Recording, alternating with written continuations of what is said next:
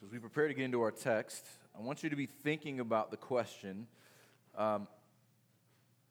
when you think about the time that we live in, what do you think? How do you describe it? Maybe not just the time that we live in, let's broaden it a little bit.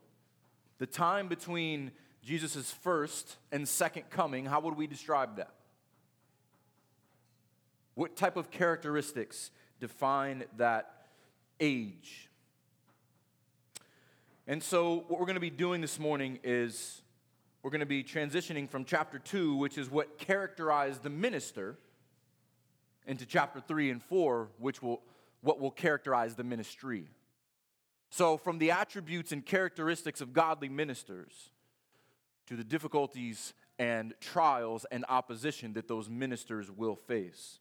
Those ministry metaphors, the athlete, the farmer, the soldier, the vessel, the worker, the servant, those were to prepare Timothy, to remind him of the hard work that lays in front of him, that is promised in front of him. So, because ministry is hard work, and because what is said in this text applies not only to the church in Ephesus in Timothy's day, but to in every church in every day, we're going to say some hard things this morning. Should probably be a disclaimer on every message, but especially this one. We're going to say some hard things this morning. But there are things that need to be said. And one of the problems that happens in the church today is that difficult texts like this and things that this text addresses and exposes and brings to light out of the shadows gets ignored and swept under the rug and is treated with kid gloves because it might offend someone who's on their way to hell. So we're going to offend some people this morning. We're going to talk about sin. We're going to talk about hell, and we're going to expose it. Why? Because it wants to creep into the church. And it will, and it does, trouble the hearts of weak people in the church. And so we need to address it. We need to be equipped to confront it, and we're going to do that this morning. And we're also going to look at some aspects of the Christian life where we who walk with Christ know this constant tension. That I know that I have peace in Christ.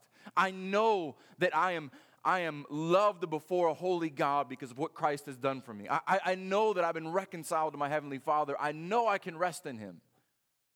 Yet at the same time, I walk in a world that lives completely to the contrary, that opposes everything that my Father holds dear.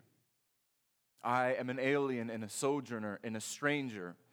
And the place where I lay my head every night is not the place where I will reside for eternity. This is the tension within every believer every day. And the Christian life, like our passage, is marked by difficulty. But it promises victory. And that's what we're going to look at in our text this morning. So, in your Bible, 2 Timothy chapter 3, I'm going to read verses 1 through 9.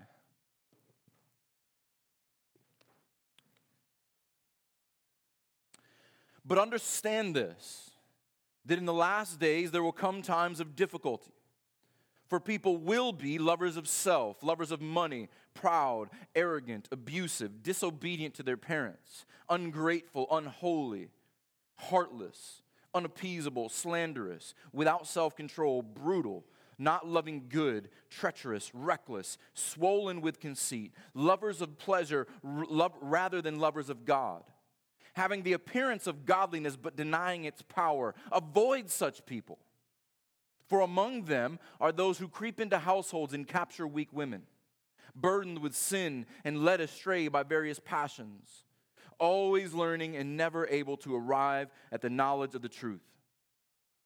Just as Janus and Jambres opposed Moses, so these men also oppose the truth. Men corrupted in mind, disqualified regarding the faith. But they will not get very far, for their folly will be plain to all, as was that of those two men. Let's pray. Heavenly Father, I ask this morning that your word would go forth in power and confidence, that it would accomplish its purpose, that your Spirit would speak through me and through the ears of the hearers. Lord, would this cause us to run to Christ and flee wickedness? Would this cause us to hold firmly to our hope in Him? Would this cause us to examine ourselves and the things that we love? Lord, would this cause many within the sound of my voice who are everything that this passage describes, whose God is of their own making, who loves themselves, who loves their own pleasure, who is proud and haughty and disrespectful, who thinks that they are godly and righteous in their own eyes. They love everything but you. Lord, they need new hearts. They need new affections. And I pray for the work of your Spirit. Pray that as you sanctify the believers, that you would transform the hearts of stone into hearts of flesh that are among us. That you will convict those who continue in unrepentant sin. That they would crumble under the weight of the gospel. That they would run to the firm foundation and avoid the sinking sand that leads to death and hell and eternal torment apart from you. We ask for the preaching of your word this morning. It would be glorifying to you and edifying to us, that we would be built up in Christ. Where we need to be broken down, let that happen, so that what is broken may be healed and grow back stronger in Him. And it's in His name we pray. Amen. So right away, Paul gets our attention. But understand this. All right, Timothy, I've been setting you up for this. I've been telling you what will mark ministry. I've been preparing you for this. Don't miss it. But understand this. Paul is setting up the focus for the rest of the entire book. Newsflash, you're going to have opposition in ministry. Newsflash, the Christian life is not going to be easy. Newsflash, you're on the front lines and it's going to be especially hard for you. Understand this, that in the last days, now, I'm going to spend a little bit of time on verse 1 as we often do because we need to set the foundation, we need to set this up. What does he mean by the last days? What is this referring to? There was a previous age. There were previous days, former days, where God calls a people for himself out of paganism. And he gives them laws, and he gives them kings, and he gives them prophets, and he sets them in a land.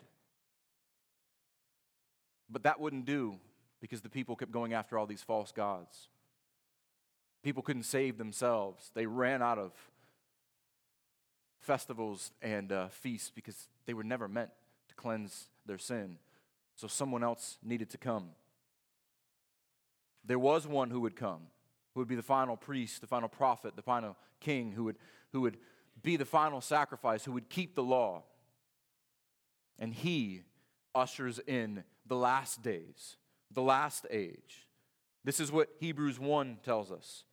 Hebrews 1 famously shows the contrast between the previous age, the former days. Long ago, at many times and in many ways, in the past, God spoke to our fathers by the prophets. But in these last days, he has spoken to us by his Son, whom he appointed the heir of all things, through whom he created the world. Here you get the person of the Son. The Son is truly God. He's the creator. I'm going on here. It's not up on the screen, but if you turn there, it's only a few pages to the right in your Bible. He is the radiance of the glory of God, the exact imprint of his nature. He's fully and truly God. He upholds the universe by the word of his power. After making purification for sins, he sat down at the right hand of the Majesty on high. So what marks these last days? the person and work of Jesus Christ. The last days, this entire church age, the church age began when Jesus in his incarnation came to earth, and in his death and resurrection and the giving of the Holy Spirit sets a people aside, his church, that the gates of hell will not prevail against. This begins the church age, which continues until the age to come when Christ returns. And he will destroy his enemies once the final enemy, death, is defeated. And that age to come will go on forever. There's the former age of the law and the prophets. There's the last days, the current age of the gospel of the Lord Jesus Christ, and we look forward to the final age, the age to come. So, what does that mean? Understand this. In the last days, read everyone who opens this book, everyone who reads this letter, you're in the last days. You live in the church age. Everyone who will ever read this letter, this is written to you. This is written to us. So, we've got to lean in here, because if Paul wants Timothy to know it, you better bet we need to know it as well. So, in these last days, there will come. Bible study technique, what is repeated? Notice all of the future promises in here. There will come times of difficulty. People will be lovers of self. And they will not get very far. We'll get there at the end. But notice this age is characterized by difficulty. He says the same thing in verse 12 of the same chapter. Notice the future promises, verse 12. Indeed, all who desire to live a godly life in Christ will be persecuted, while evil people and impostors will go on from bad to worse, deceiving and being deceived. He says the same thing in 1 Timothy chapter 4. Verse 1, go back a couple pages in your Bible. Now the Spirit expressly says that in latter times some will depart from the faith by devoting themselves to deceitful spirits and teachings of demons. This is pretty clear. This is what Paul expects to happen in the church age. This is what Paul wants Timothy to be prepared for. This is what we need to be prepared for. What will mark this age? There will come times of difficulty. Many times when translating a Greek word, one English word won't do it. This word for difficulty, it's not like I stubbed my toe or, I didn't get the score in the video game that I wanted. This is a word that is applied to demon-possessed men, wild animals, and raging seas. This is not a light, easy time. Doesn't mean that everything in this age will be difficult, but it means it's certainly going to be defined, and there will be plenty of difficulty. John Stott puts it this way. As Christian vessels put out to sea, they shouldn't assume smooth passage. A boater, a man who drives his boat into the ocean and assumes that he's never going to see waves, he's never going to see difficulty, he's a fool. If he is not prepared, he's in for a rough ride.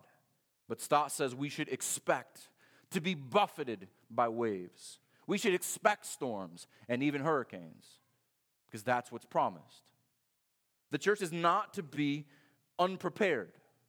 So when I asked the question earlier, how would you describe this age? What do you think about the time that we live in? We have an answer. And we don't have to look any further than what Jesus promised us. And I want to look at John 16:33. And I want us to kind of meditate on this verse as we go through. Because this is going to be the lens through which we see this entire text. And really see the rest of the book and all of Scripture. John 16:33. One short but powerful and immensely comforting verse. John 16:33. He's telling the disciples about all the difficult things they're about to face, and he's going to leave them with the Holy Spirit. He's preparing them for what will come. This is the summary of everything that Jesus is saying here in the upper room in the night before he's betrayed, or the night that he's betrayed. He says, "I've said these things to you that in me you may have peace. Period. I am telling you everything is going to happen so that you're not surprised. Why? Jesus told us it was going to happen. He's my peace. I can trust him. He not only knows what's coming, he's Lord of what's coming. And so we can have peace in him now. There's another guarantee. The first guarantee, there's peace in Christ. The second guarantee, in this world you will have trouble. You will have tribulation. Again, it's not just light difficulty. Tribulation is hard, painful stuff. But here's the good news. Take heart. I have overcome the world. This is true for the disciples sitting before Jesus' feet and everyone who follows Christ throughout all of history. You have peace in him. You will have trials in this life, but take heart because our Savior has overcome this world. So if he has overcome this world,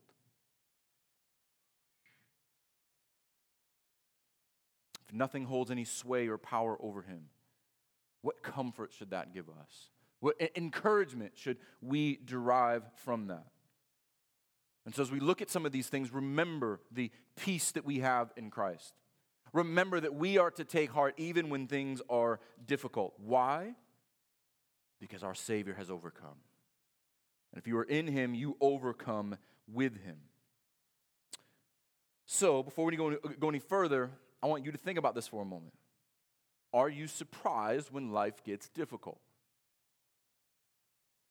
Are you prepared for life to get difficult? Or are you one of those people who goes through life just assuming if I think good thoughts, if anything good can happen, it will, those stupid bumper stickers. And then you are constantly surprised when difficulty comes. Do you just assume things will go well? And why? Now, I'm not telling you to be pessimistic. I'm not telling you to assume that everything will be bad all the time. That's not what Paul's saying. That's not what I'm saying. But I'm telling you to be realistic. Know the world we live in. Know we live in a fallen world. Every time you stub your toe, be reminded, I live in a fallen world. Every time you get a paper cut, every time you drop an egg on the floor and now I got to clean this up. The world is fallen and I'm fallen. But we also have a sworn enemy. When you follow Christ, there's a target on your forehead and he hates you because he hates your master. This is the world where Jesus says he is the prince of the power of the air. He has dominion. He is a dog on Christ's leash, but he is a dog nonetheless. And so difficulty comes because of our fallen, sinful nature, but because we have an enemy who wants nothing more than to destroy you and destroy the church and wants you to trip up. So the other danger on the other side is that I think right now it's become popular for Christians to have an unhelpful and an unbiblical optimism about the world and the culture. Jesus says in a chapter earlier in John 15, the world will hate you and it will persecute you because of me. But there are many well-meaning Christians who are promoting in our day that the world is going to love you and the world is going to somehow embrace Christianity. The same world that John tells us in 1 John not to love and not to pursue after. So we always have to be careful about the ditch on one end. Don't be pessimistic and walk around, woe is me, as if we are defeated. Christian, Christ is victorious. You're not defeated.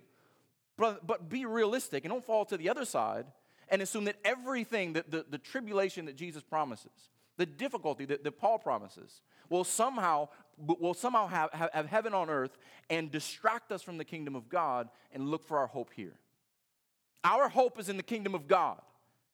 The church of Christ, the gates of hell will not prevail against it. There will be skirmishes that it looks like the enemy wins, and we'll get to that later in the text. But we know the battle was won on the cross, and their end is inevitable. But here's where our hope is, 1 Peter 1:13.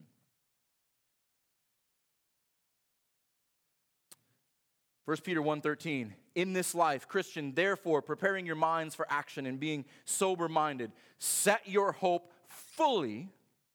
How much of your hope should be in this world?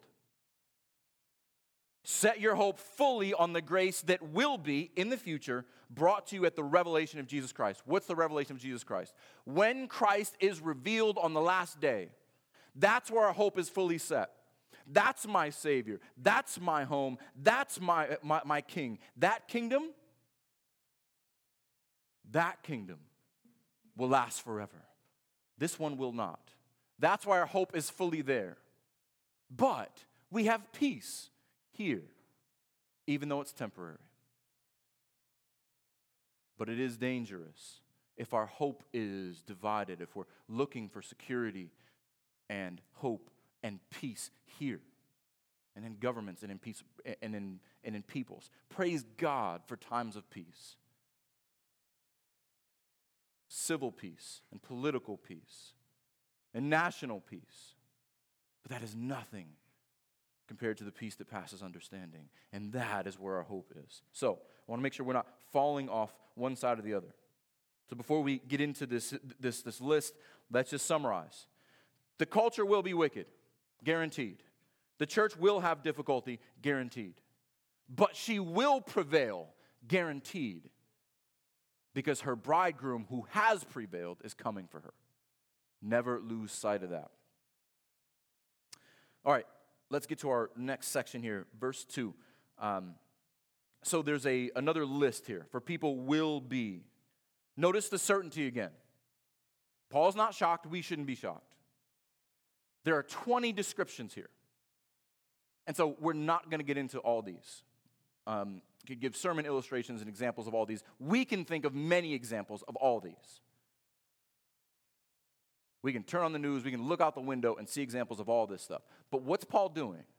When Paul gives lists, Paul doesn't give exhaustive lists, meaning this is everything in every way that people will make things difficult for the church. This is just a representative list.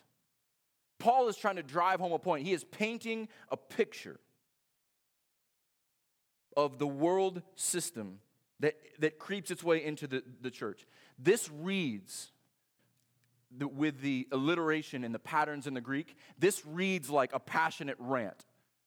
Paul's going off here. For people will be lovers of self, lovers of money, proud, arrogant, abusive, disobedient to their parents, ungrateful, unholy, heartless, unappeasable, slanderous, without self-control, brutal, not loving good, treacherous, reckless, swollen with conceit, lovers of pleasure rather than lovers of God.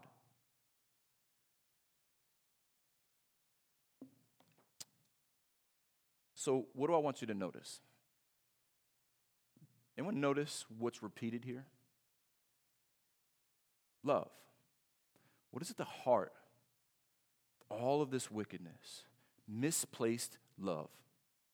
Notice, they love themselves. They love money. They love things that are not good. They love everything, including pleasure, but they do not love God. This is why the first commandment is the first and greatest commandment for a reason. We are to love the Lord your God with all your heart, soul, mind, and strength. Everything else builds from that. That is the foundation. Loving the true and living God. Because there are only two options. You will love God or you will love everything else in his place. And so I think it's appropriate. We don't often do these things. But I think it is appropriate in the national religious observance of our country, in a month that is characterized by love. But think about a month that our culture calls Pride Month. This word here for the proud, the pride. In the Greek, it is one who makes more of himself than reality justifies. One who makes more of themselves than reality justifies. Self-importance always leads to godlessness. Because the more important you are, the less you need God. The Bible tells us that pride goes before a fall. And our world celebrates it, hangs banners to it. And what is it that they're celebrating? Love of self,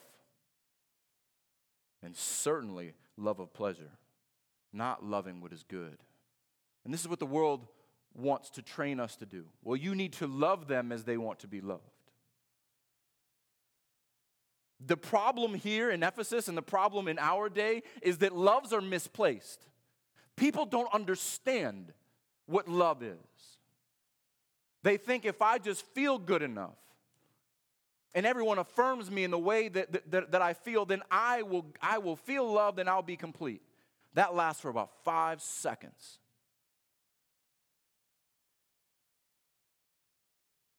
And the world thinks that if you just march with us, if you think with us, you'll feel loved too. This is the problem. That pride goes before a fall. The passage we read in Matthew 17 earlier, this is the house of sinking sand. This will erode under your feet because it's not rooted on anything solid. I love this thing this week. I love this thing this week. But if you love yourself above all else, you are God. And you better be able to save yourself. Here's the problem. People need new hearts. They are heartless, as Paul says, right in the center of this list. They're dead. They need to be born again. I know this is not a popular conversation, and the tool of the enemy is to desensitize us to these things. But we need to recognize that the gospel speaks to this. The gospel speaks to the pride and the foolishness and the arrogance and the sexual immorality of the world. Because that won't last. You can have sex with as many people as you want. You can celebrate whatever you want, but you're going to die. And then what? What will you stand on? But when the Spirit of God works in you, we can't correct people's behavior. We can't correct people into the kingdom. We can't moralize people into the kingdom. But when the Spirit of God works in you and transforms your heart, He also transforms your affections.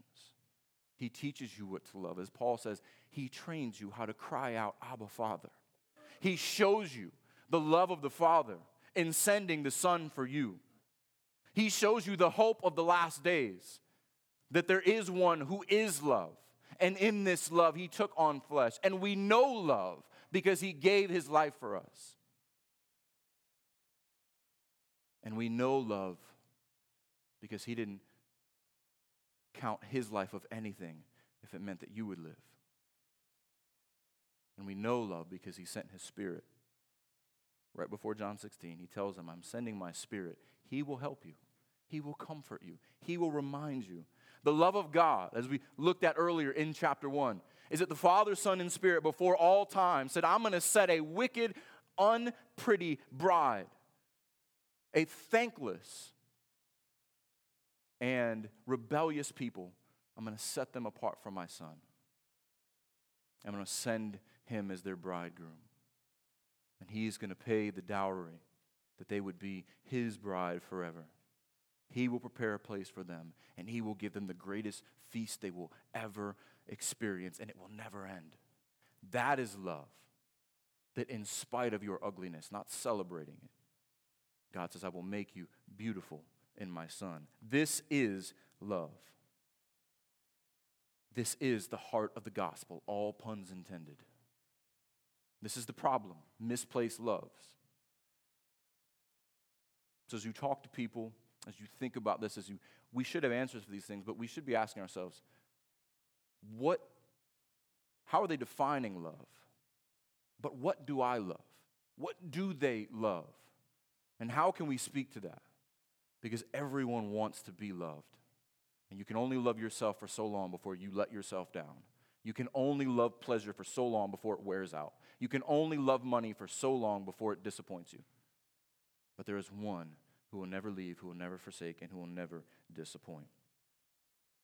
So, These people will mark the days. But before going further, it actually gets worse than what you think it is. This sounds like a pretty reprehensible list, but notice what Paul says next. Having the appearance of godliness. Wait a second. You mean these aren't outright pagans? This is not what's going on out there? These are just the religious people.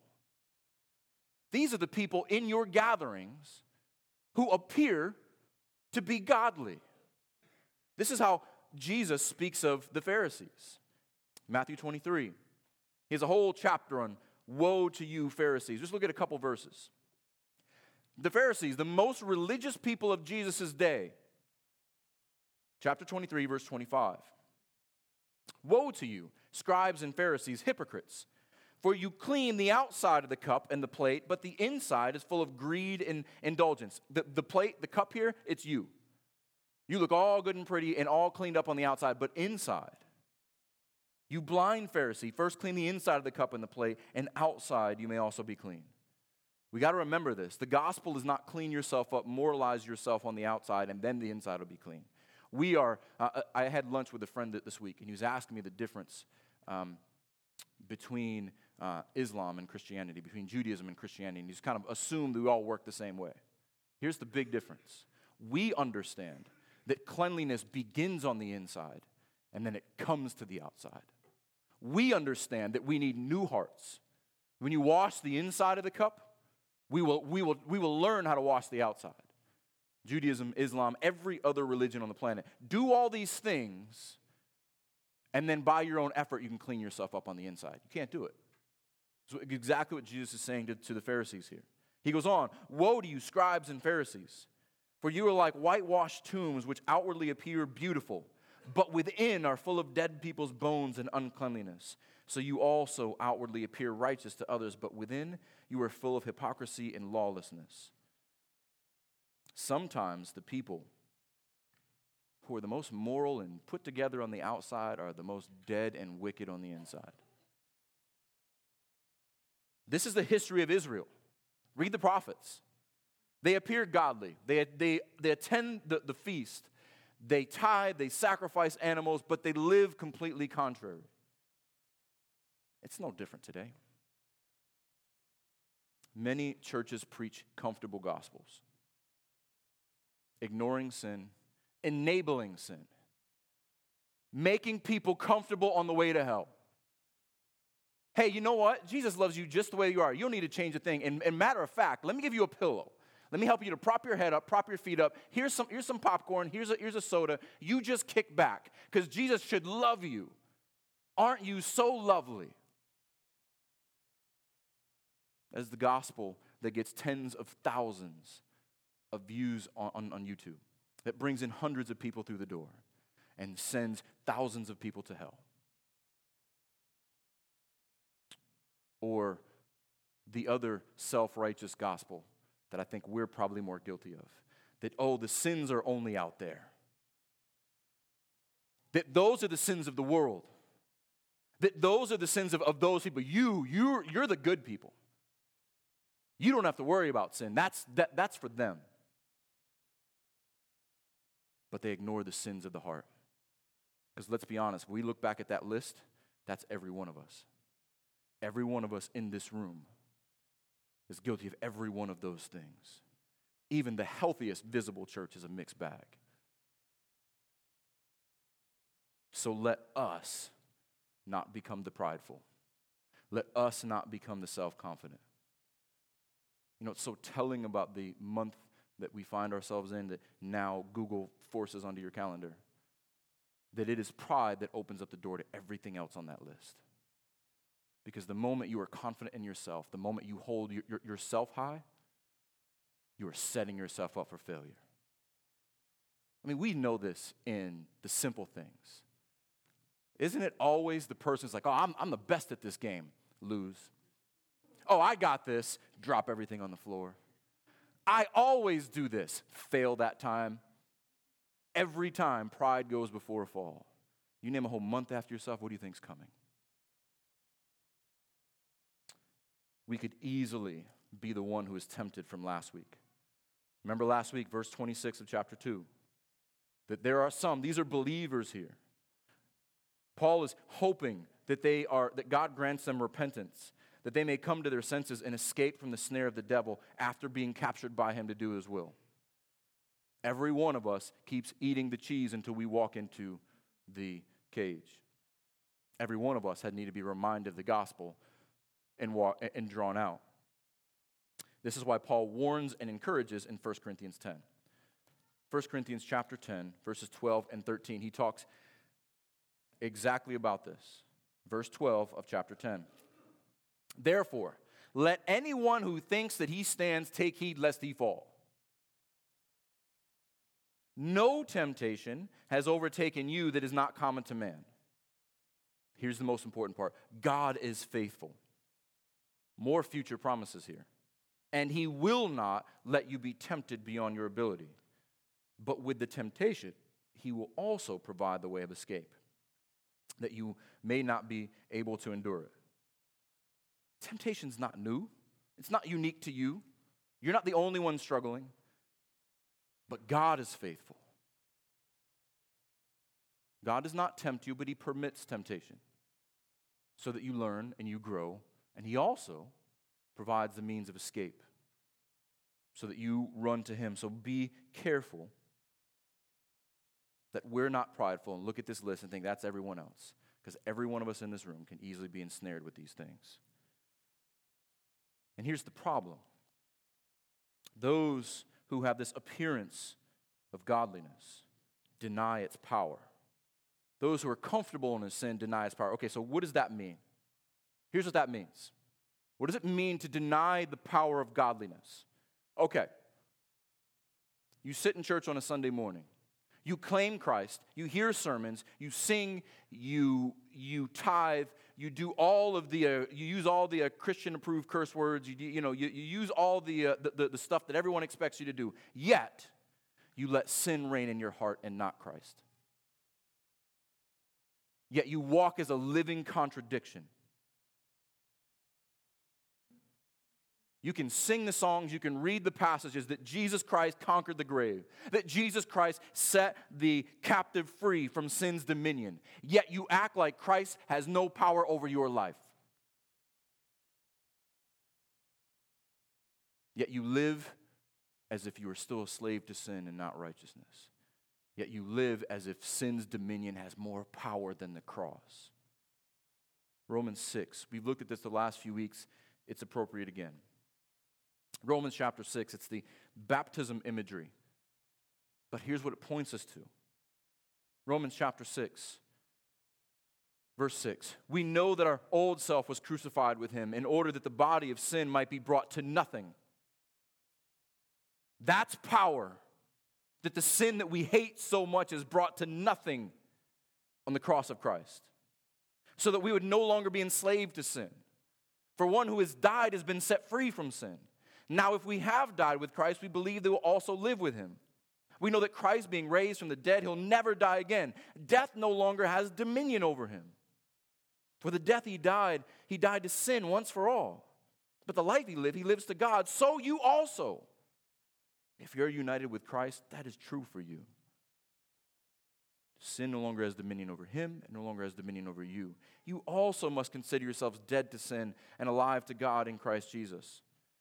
Let not sin, therefore, reign in your mortal bodies to make you obey its passions. Do not present your members to sin as instruments for righteousness, but present yourselves to God as those who have been brought from death to life, and your members to God as instruments for righteousness.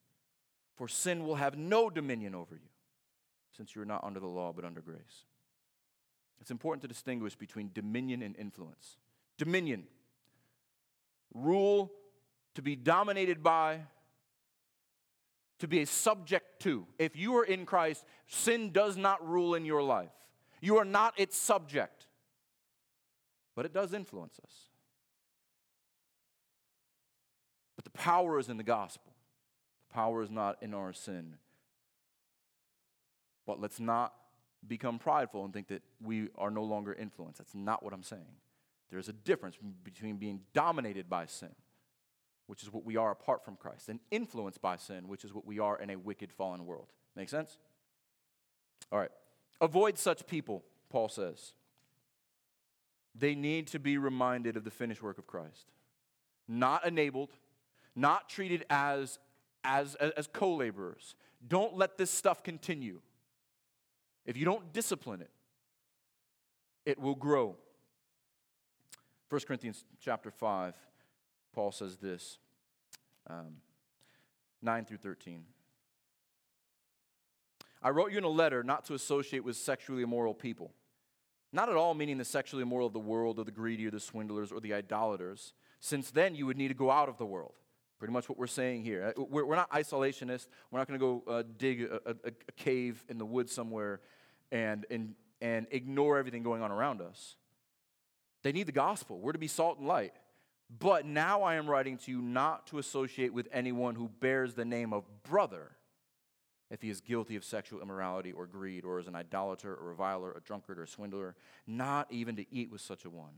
For what have I to do with judging outsiders? Is it not those inside the church whom you are to judge? When the world says, judge not lest you be judged, I am to judge in the church. We are.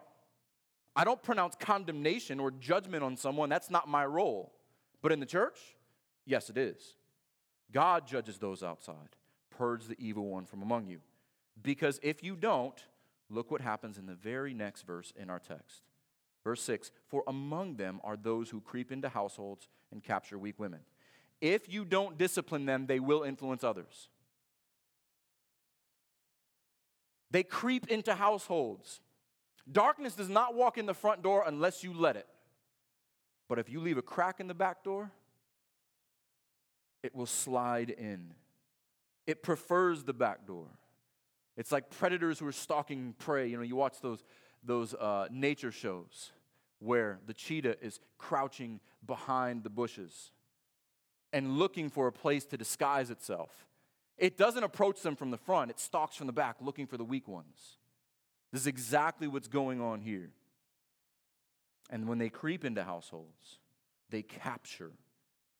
This is a word for taking prisoners of war. Taking your enemy hostage because it's a battle. And who do they capture? Weak women. Okay, I told you we were going to say some things that are not going to be politically correct. But as you know me, this is hard for me. I got to get past my politically correct inclinations. Let's look at the word weak first. Weak. So those who are easily influenced from either idleness or foolishness. Often a combination of both. Idleness and foolishness. Now, Paul is not saying all women. But there are certainly some who are weak and easily influenced. There are certainly some who will fall prey. While the men are working, they target the women, all puns intended, to divide the household. I thought about this during this week.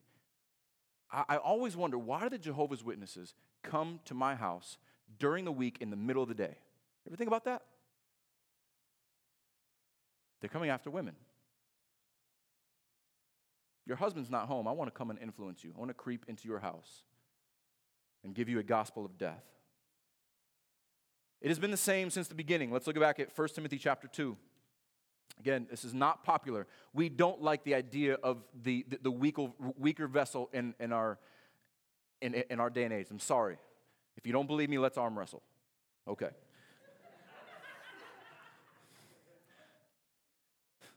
1 Corinthians chapter 2, verse 11. Women, I love you. Here's the thing. You're supposed to be dainty and feminine. Those are good things.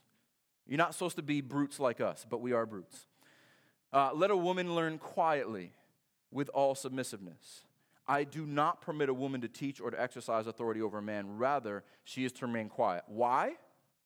For Adam was formed first, then Eve, and Adam was not deceived, but the woman was deceived and became a transgressor. This is not a popular message. But the same thing that happened in the garden is happening now. Satan says, oh, the man's over there, let me talk to the woman. Salesmen do this trick, right? Oh, my husband's not home. We don't have to wait for your husband to get home. Let's talk now. A little boat that is tossed by every wind and wave of doctrine, that is not anchored, it's going to hit every hidden reef under the surface. And it will never make it to safety. Especially a boat that is weighed down by sin, and that's these women. Weak women burdened with sin. So these women burdened with sin, this is how God has wired women. They want love. They want peace. They want comfort, and they're desperate for it. And these false teachers prey on it. And they hope to find peace in false gospels. But here's the problem. There's no power in a false gospel. And it's not just women who are being deceived. But women especially. You offer false promises of assurance and peace and comfort. And you're going to sell a lot of books. So, demographically speaking, women are the overwhelming supporter of televangelists, word of faith preachers, prosperity gospel, self-help teachers. If there were not women buying these books and going to these conferences, many of these false teachers would need to find a new line of work. That's just the reality of it.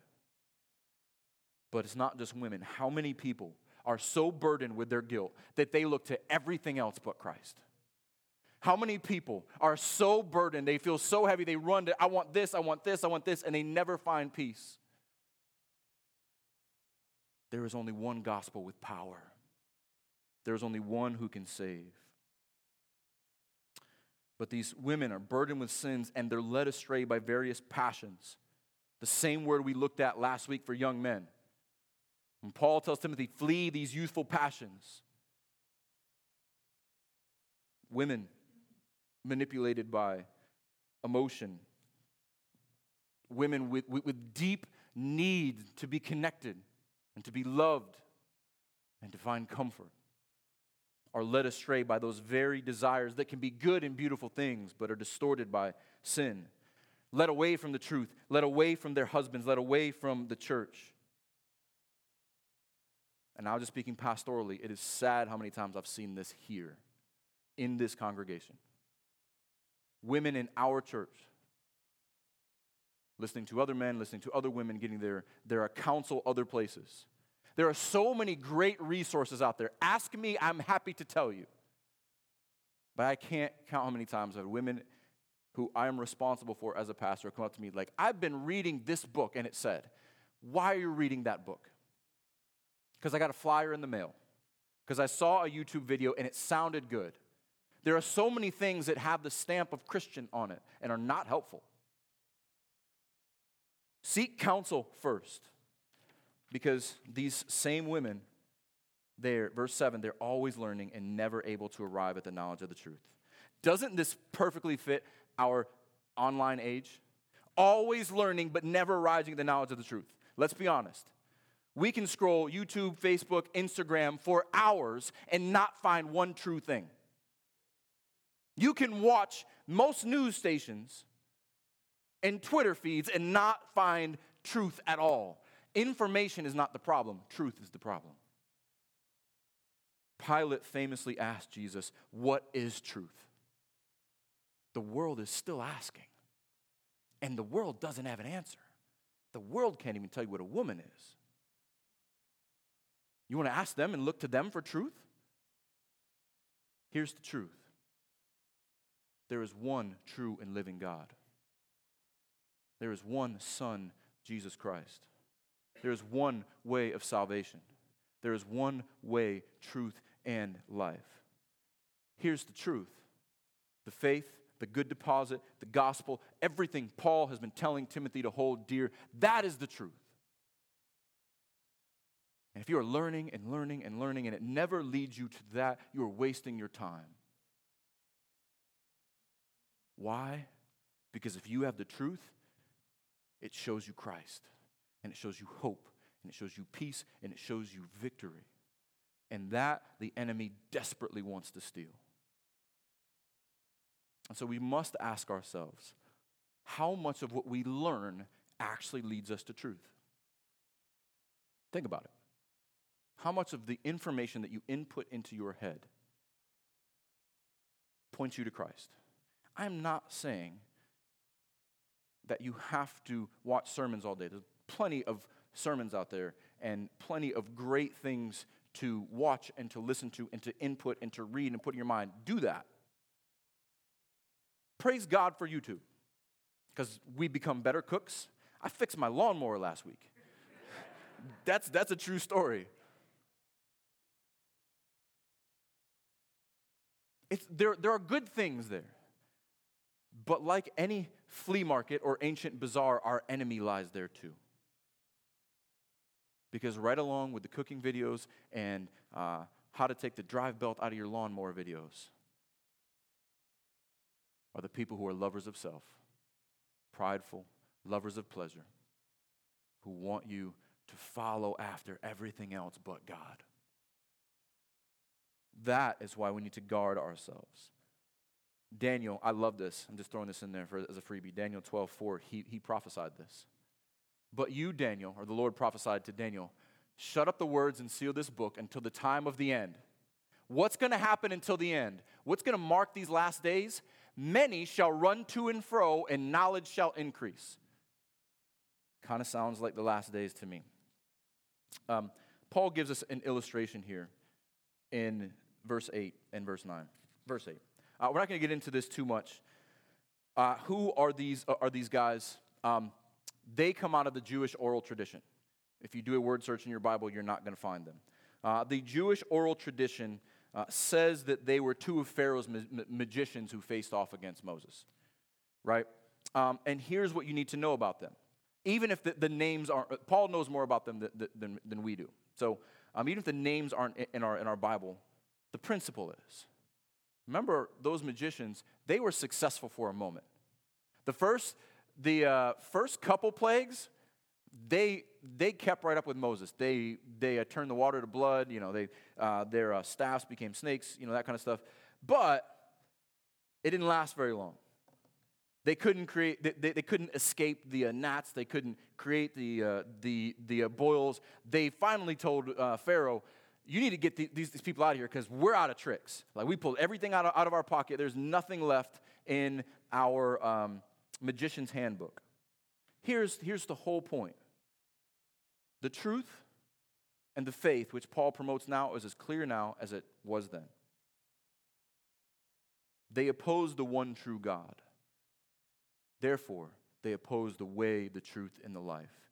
Paul says here in verse 8, just as Jannes and Jambres opposed Moses, so these men also oppose the truth. He is comparing the men of this day to the false magicians of that day, corrupted in mind, disqualified regarding the faith. Today's false teachers do the same thing. They look like proper prophets. They wear the suit, they've got the lingo, they use a lot of the same words, the same mannerisms, they show up on the same time on Sunday morning. They write a lot of books and make a lot of money. They sound Christian. Just like they rose up in Moses' day, and Jesus' day, and Paul's day, they're going to raise up today.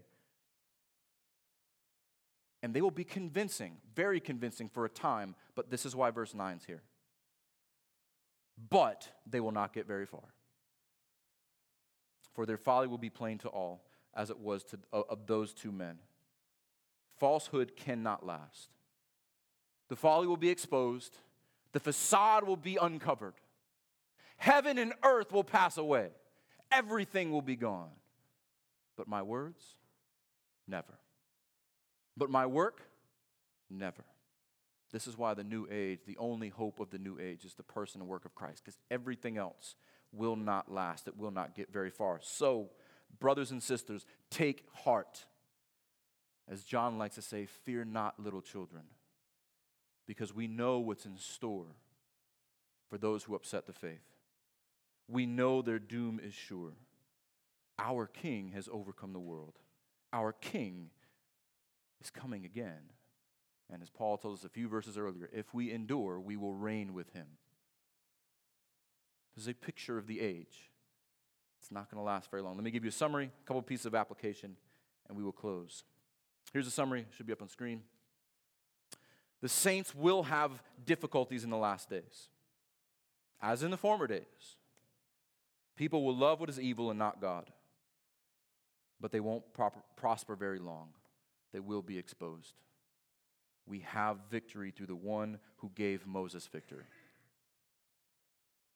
One more time, the saints will have difficulties in the last days, as in the former. People will love what is evil and not God. They won't prosper very long. They will be exposed. And we have victory through the one who gave Moses victory. All right, 3 points of application here. Application to women. First, and you can leave that summary up on the screen in case anyone else is still writing it down. Thankfully, this is the exception, not the rule in this body. Like, I want to encourage the women for a moment. Don't think I was coming here to discourage women. I am here to challenge weak women. But I am so impressed with the discernment and the maturity of the women in this body. I hear stories again and again and again how women are giving each other godly counsel and who study and love the Word of God, who are not afraid to confront error, who are not afraid to engage with the difficult parts of the book and embrace how God has designed you as women, and rejoice how God has designed you in women. And so I want to encourage you women, keep it up. But I also want to challenge you to be on guard, because people will sneak in, because they have. And they will come after you, especially if you don't believe the power of the gospel, especially if you're on the fringes, if you're not connected, especially if you dwell in the shadows of idleness and foolishness, especially if you believe everything you hear, especially without a strong leader in the home. That's just the reality of it. Lions do not go after weak elephants when there's a bull around. This is why the biblical pattern that faithful men, chapter 2, verse 2, entrusted with the word, entrust to other men also, guard the good deposit. So, application number 2, men. When Eve was deceived, the responsibility was on Adam because he did not protect his wife. He did not protect what God had given him. He did not protect the word of God that God had promised to him. So men, we are tasked with protecting our family and the church. And let me tell you the sobering truth, the reason why I brought all this stuff about June up. Because if you don't teach your family, someone else will. If you don't lead your family spiritually, they will follow after other gods, and they will creep into your house. If you don't disciple your children, someone else will, and I guarantee you, someone is discipling your children right now. The world is aiming all this stuff at children. They want to catechize your children and offer them up as human sexual sacrifices. Men, there's a call on our lives in this day. Worship and biblical instruction is not just for Sundays. You brought your family to church. You did well. That is one day. Sunday is to reorient us, to worship God, to set the tone for the rest of the week, to take our marching orders, to be encouraged around the saints because we're going off into a battlefield. Begin with a pattern of spiritual, theological, and doxological examples in your home. Be a man of prayer. Be a man of the word. Be a man of song and encouragement. It is manly to sing. Jesus sang, we can do it. Do it in our home. And so, simple little gift for Father's Day. Men, every one of you who's a husband, father, soon-to-be husband, pick up Donald Whitney's Family Worship. There will be a bunch of them in the back. You can see Dylan at the sound booth. Just a little book, an easy book to read. But just simply engaging with your family spiritually for 5 to 10 minutes a day will reap a huge benefit. Your wife will thank you, and your children will thank you. A little deposit every day. Finally, to everyone, there is no power in any other gospel. Anything else on this world that offers you peace and hope and comfort will not do it, cannot do it. Any other love is not loving. Your pride, your self-confidence, your love of pleasure, it will condemn you, it will kill you. Because we know that sin and difficulty will come into the world. But when sin threatens us, when false teachers arise, we remember Christ. We remember our Savior has overcome the world. We remember His kingdom. His church will stand in truth because He is truth. He is our hope, and He is coming soon. Let's pray.